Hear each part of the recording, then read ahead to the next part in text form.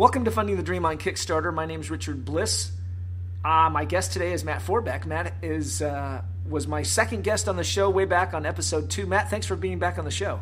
Thanks for having me back, Richard. It's a real pleasure. Well, I think we're at episode 76 now, so it's been a fun journey for me. And when we talked last, you were just launching your Kickstarter project. And tell the listeners, most everybody knows because, as you and I were chatting earlier, you're not shy about telling people what you're doing, but just in case somebody's listening who hasn't heard, what is it that you've been doing on Kickstarter? All you people hiding in the dark corners of the internet, let me tell you. I'm doing this thing. I had this crazy idea last year, and I started out last November, called 12 for 12, in which I proposed to write, or try to write, a dozen novels this year. And they're short novels. They're about 50,000 words each, which is coincidentally the amount of words that you write during National Novel Writing Month in November every year. Now, I've had 16 novels published before I started this, so that gave me a bit of an advantage, plus the fact I had been a publisher at a role-playing game company for many years at Pinnacle Entertainment Group. So I knew what I was doing. I knew what I was capable of doing, and I decided that I would launch this on Kickstarter as a series of trilogies, of 4 different trilogies that I could fund separately and see how it went. And, when I first started, I had no idea what the hell I was doing. I just talked to a lot of people like yourself and people who had done it before and tried to learn what was going on and how I could maximize this best.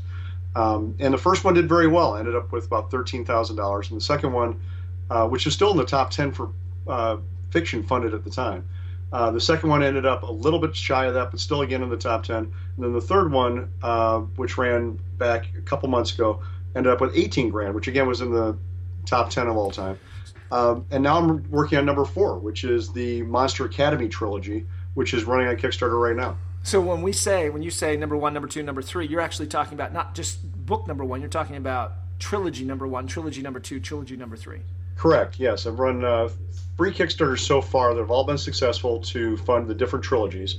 The first one was based on a role-playing game I did back in the 90s called Brave New World, which was a dystopian superhero game. Right. The second one was I'm writing right now. It's called Shotguns and Sorcery, and the first book is called Hard Times in Dragon City, and that's a fantasy noir series. The third one is called Dangerous Games, which is actually murder mysteries and thrillers set at Gen Con, which is the largest gaming convention in the world, which I just saw you at a couple. That's right. We hooked up at that. Yep. Exactly. And then the fourth one is called Monster Academy, and it's essentially a reform school for young monsters in a fantasy world in which these little monsters have not done anything wrong yet, but everybody expects them to screw up and have to be killed at some point. But until that point, they're sent to reform school, the Royal Academy for Creature Habilitation. And this is a young adult series of novels that are, again, about 50,000 words, and I'm having a lot of fun with it. It's something I've been looking forward to writing for a while. So as people catch up here, you launched the first one we talked in November, but you launched it for basically to start writing in January, the first trilogy, right?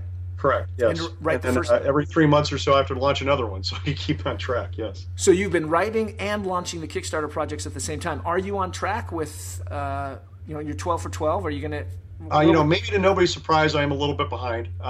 There's a couple good reasons for that.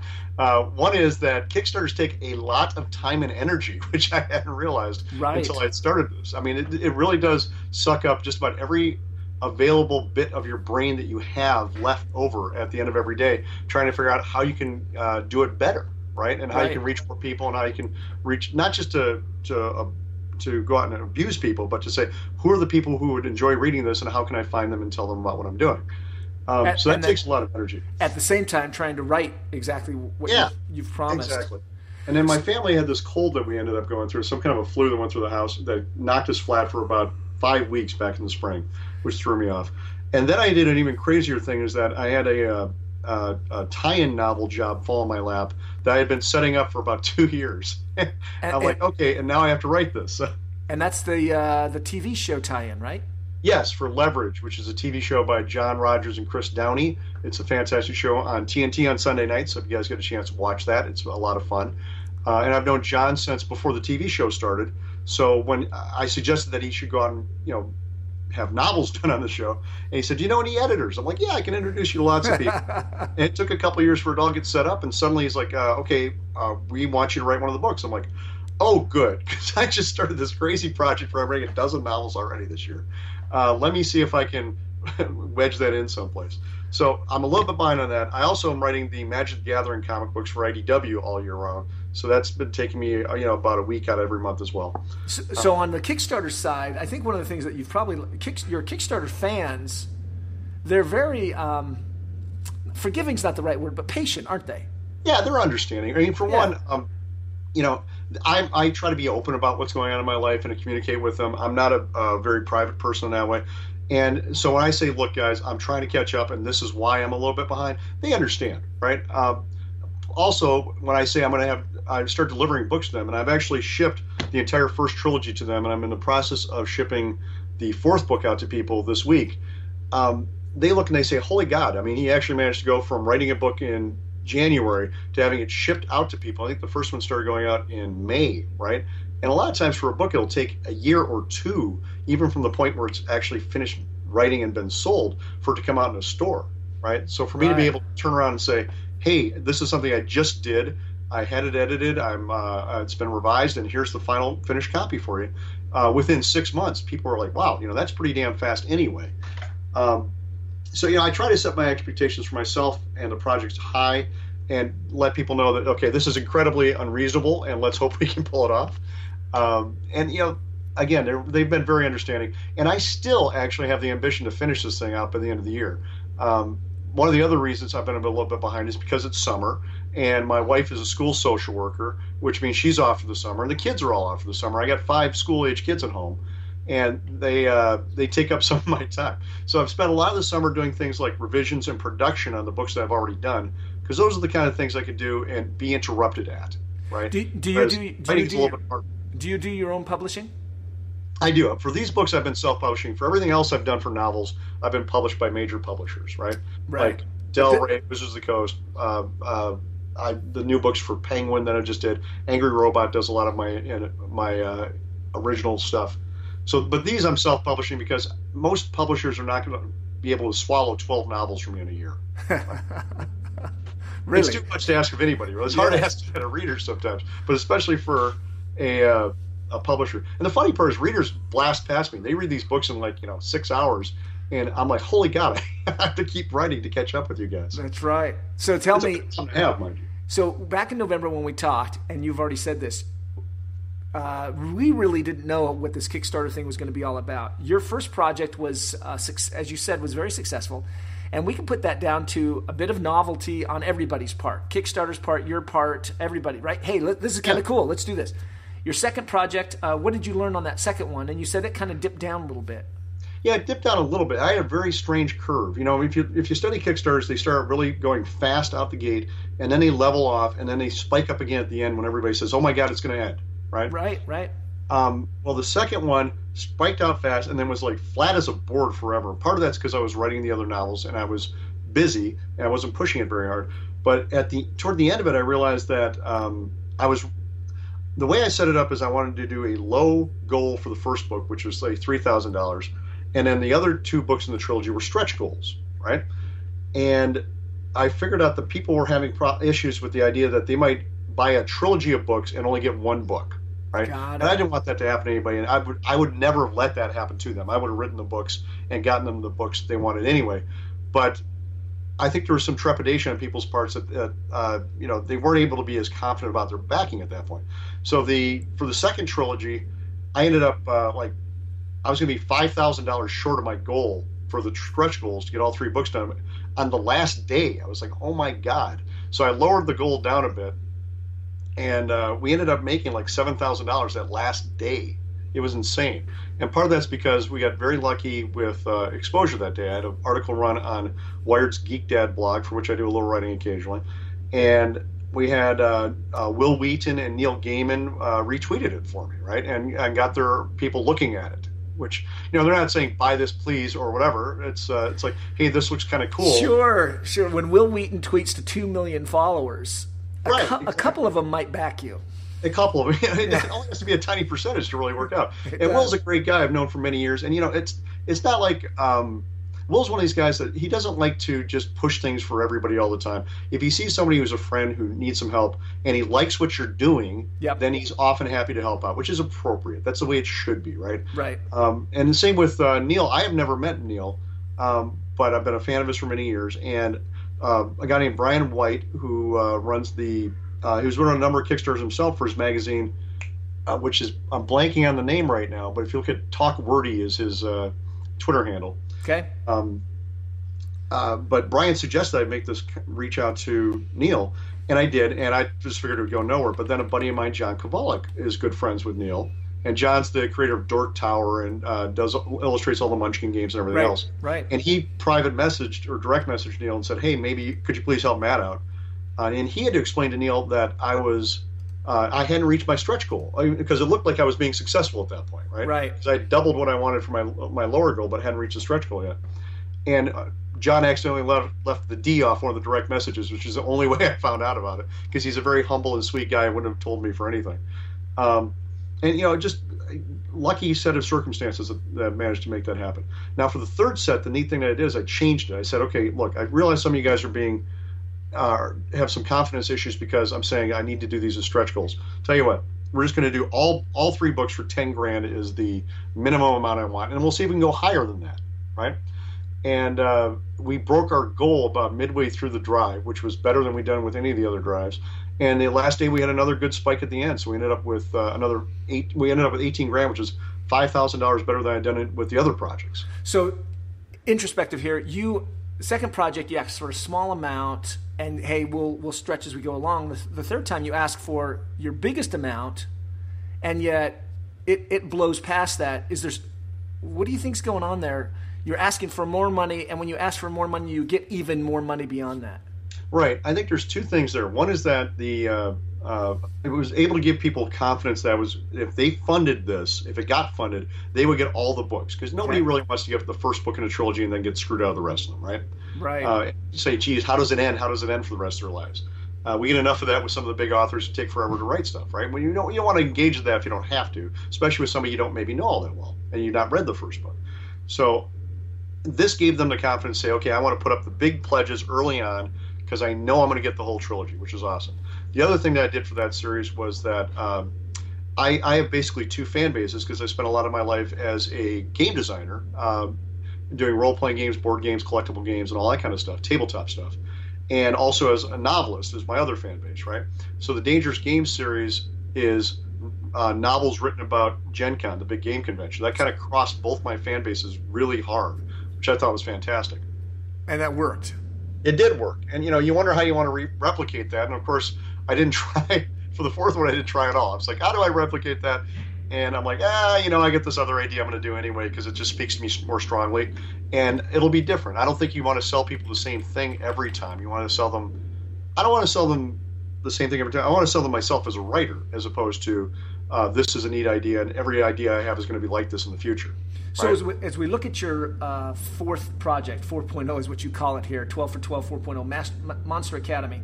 You're sitting at 64% with 19 days to go. How is this comparing to the other projects that you ran? Where were you at? I haven't compared it against the third one yet, but it compares very well against the second one and the first one, right? I should sit down and actually do the analysis there, but it does pretty well. I think at about this point is where I broke through, maybe a week into it after this, because this is a little bit longer than the last one, because I wanted to cross over with both Gen Con and Worldcon that I'm going to this weekend, the World Science Fiction Convention in Chicago. And I had an event on September 8th that I couldn't get out of, and I didn't want to run a Kickstarter the last weekend of which I wouldn't be around for. So I moved it off to September 15th for the final day, or 16th I think it is, for the final day, to make sure that I was home and I was able to give it all of my attention, right? So it ran a little bit longer. At about this point in the third one, Steve Jackson, who had just run that incredible Ogre campaign, right, pimped it for me in one of his updates. He says, hey, this is a really cool thing. Maybe you should check this out. And it ended up just bumping up like $2,000 that day, right? And that cracked my goal for me there. I'm not depending on anybody doing that at any point, but it was a nice thing for Steve to do for me. And this time, I think we're moving on pretty much the same curve as we did on the third one, which is kind of neat that it, usually you have this long flat bit in the middle. With the third one, it never got flat really. It just kind of went at a steady pace. It tends to trail off a little bit and flatten over the weekends, but during the week, it tends to just climb up slowly but steadily, right? And as long as if I can crack the 10 grand before the last week, and then see the spike at the end, I think we're going to have a great time with this one. And this will be your last one. Are you ever going to do something like this again? Oh, hell yeah. I don't want to scare people and say, okay, every 3 months I'm going to do one of these, right? For one thing I'm going to do is I'm going to make sure I finish this 12 for 12 thing first before I start off another set. And actually, I have other novels I'm talking about different publishers with that I'm going to probably be writing in between, and other projects I'm going to be working on. But I think that this is a great model for writers that have a small and growing fan base like I do. I'm not a bestseller. I'm not Neil Gaiman, for instance. But I have a strong and loyal, dedicated fan base that have been following me over the years. And these are the kinds of people you can reach out to and say, do you think this is cool? And Kickstarter is the perfect way to do that. And if they think it's cool, then you go, and it's fantastic fun. What's your estimate on how many people have, how many backers are you getting on each project? And are they all the same backers? I mean, so you talk about the... Go ahead. We get about 350, 400 on each project, and they're not all the same backers. I mean, we do definitely have a core that's probably about 250 of them, right? But a lot of times it's different backers. Like, each one of the trilogies has been different. It's not quite the same thing. Right. So we get a little bit of different on the fringes, or we get some of my fans will say, well, I really like this, but I don't like that, or I spent all my money on the last one. I have to wait till the next one comes up. I totally understand that. I have sometimes backers who will... I'll notice that they cancel a pledge, for instance, and I'll usually contact them and say, is there anything going on? Did I screw something up here for you? And they usually say, no, I lost my job, or I'm just running shy on money, or whatever. And I will often just comp them the ebooks, right? I haven't made that public before now, but because I'm not asking people to come up and tell me they lost their jobs. But if they're somebody who has shown a lot of interest and been faithful with me in the past, and I know them, I have no problem with saying, look, here's some books for you to enjoy. And when you have money and when you're able to support me later on, I appreciate that whenever you can. But you shouldn't go broke, and you shouldn't feel guilty, especially not being able to support me when you have to worry about things like housing and food. Sure. So as we wrap up, what advice do you have then for, because I have covered some novelists, some successful ones, not successful ones on the show. What advice do you have? Somebody's looking at what you've done, and they're like, hey, what do I have to do to do what Matt did? What's your advice? I think the most important thing I did is have a fan base to start with, and that's not something you can generate from scratch, right? Because and Kickstarter's not going to do that for you, are they? No, Kickstarter won't do that for you. I mean, now that they've done this, the first time I did this, the first couple ones I did, they didn't have their social networking aspect they have nowadays, where you could follow people on Kickstarter, and you could see when somebody launches a project or if somebody backs a project, right? And that's a new thing they've done, which allows people to discover Kickstarter a little bit better. But Kickstarter is not going to push your project for you. You have to go out there and do that. Even if you get on the front page of Kickstarter, which my last 3 did, every one of them, right, were staff picks. That's not that big a help. I mean, if I looked at my numbers, the number of people I got from that were fairly tiny compared to everything else, right?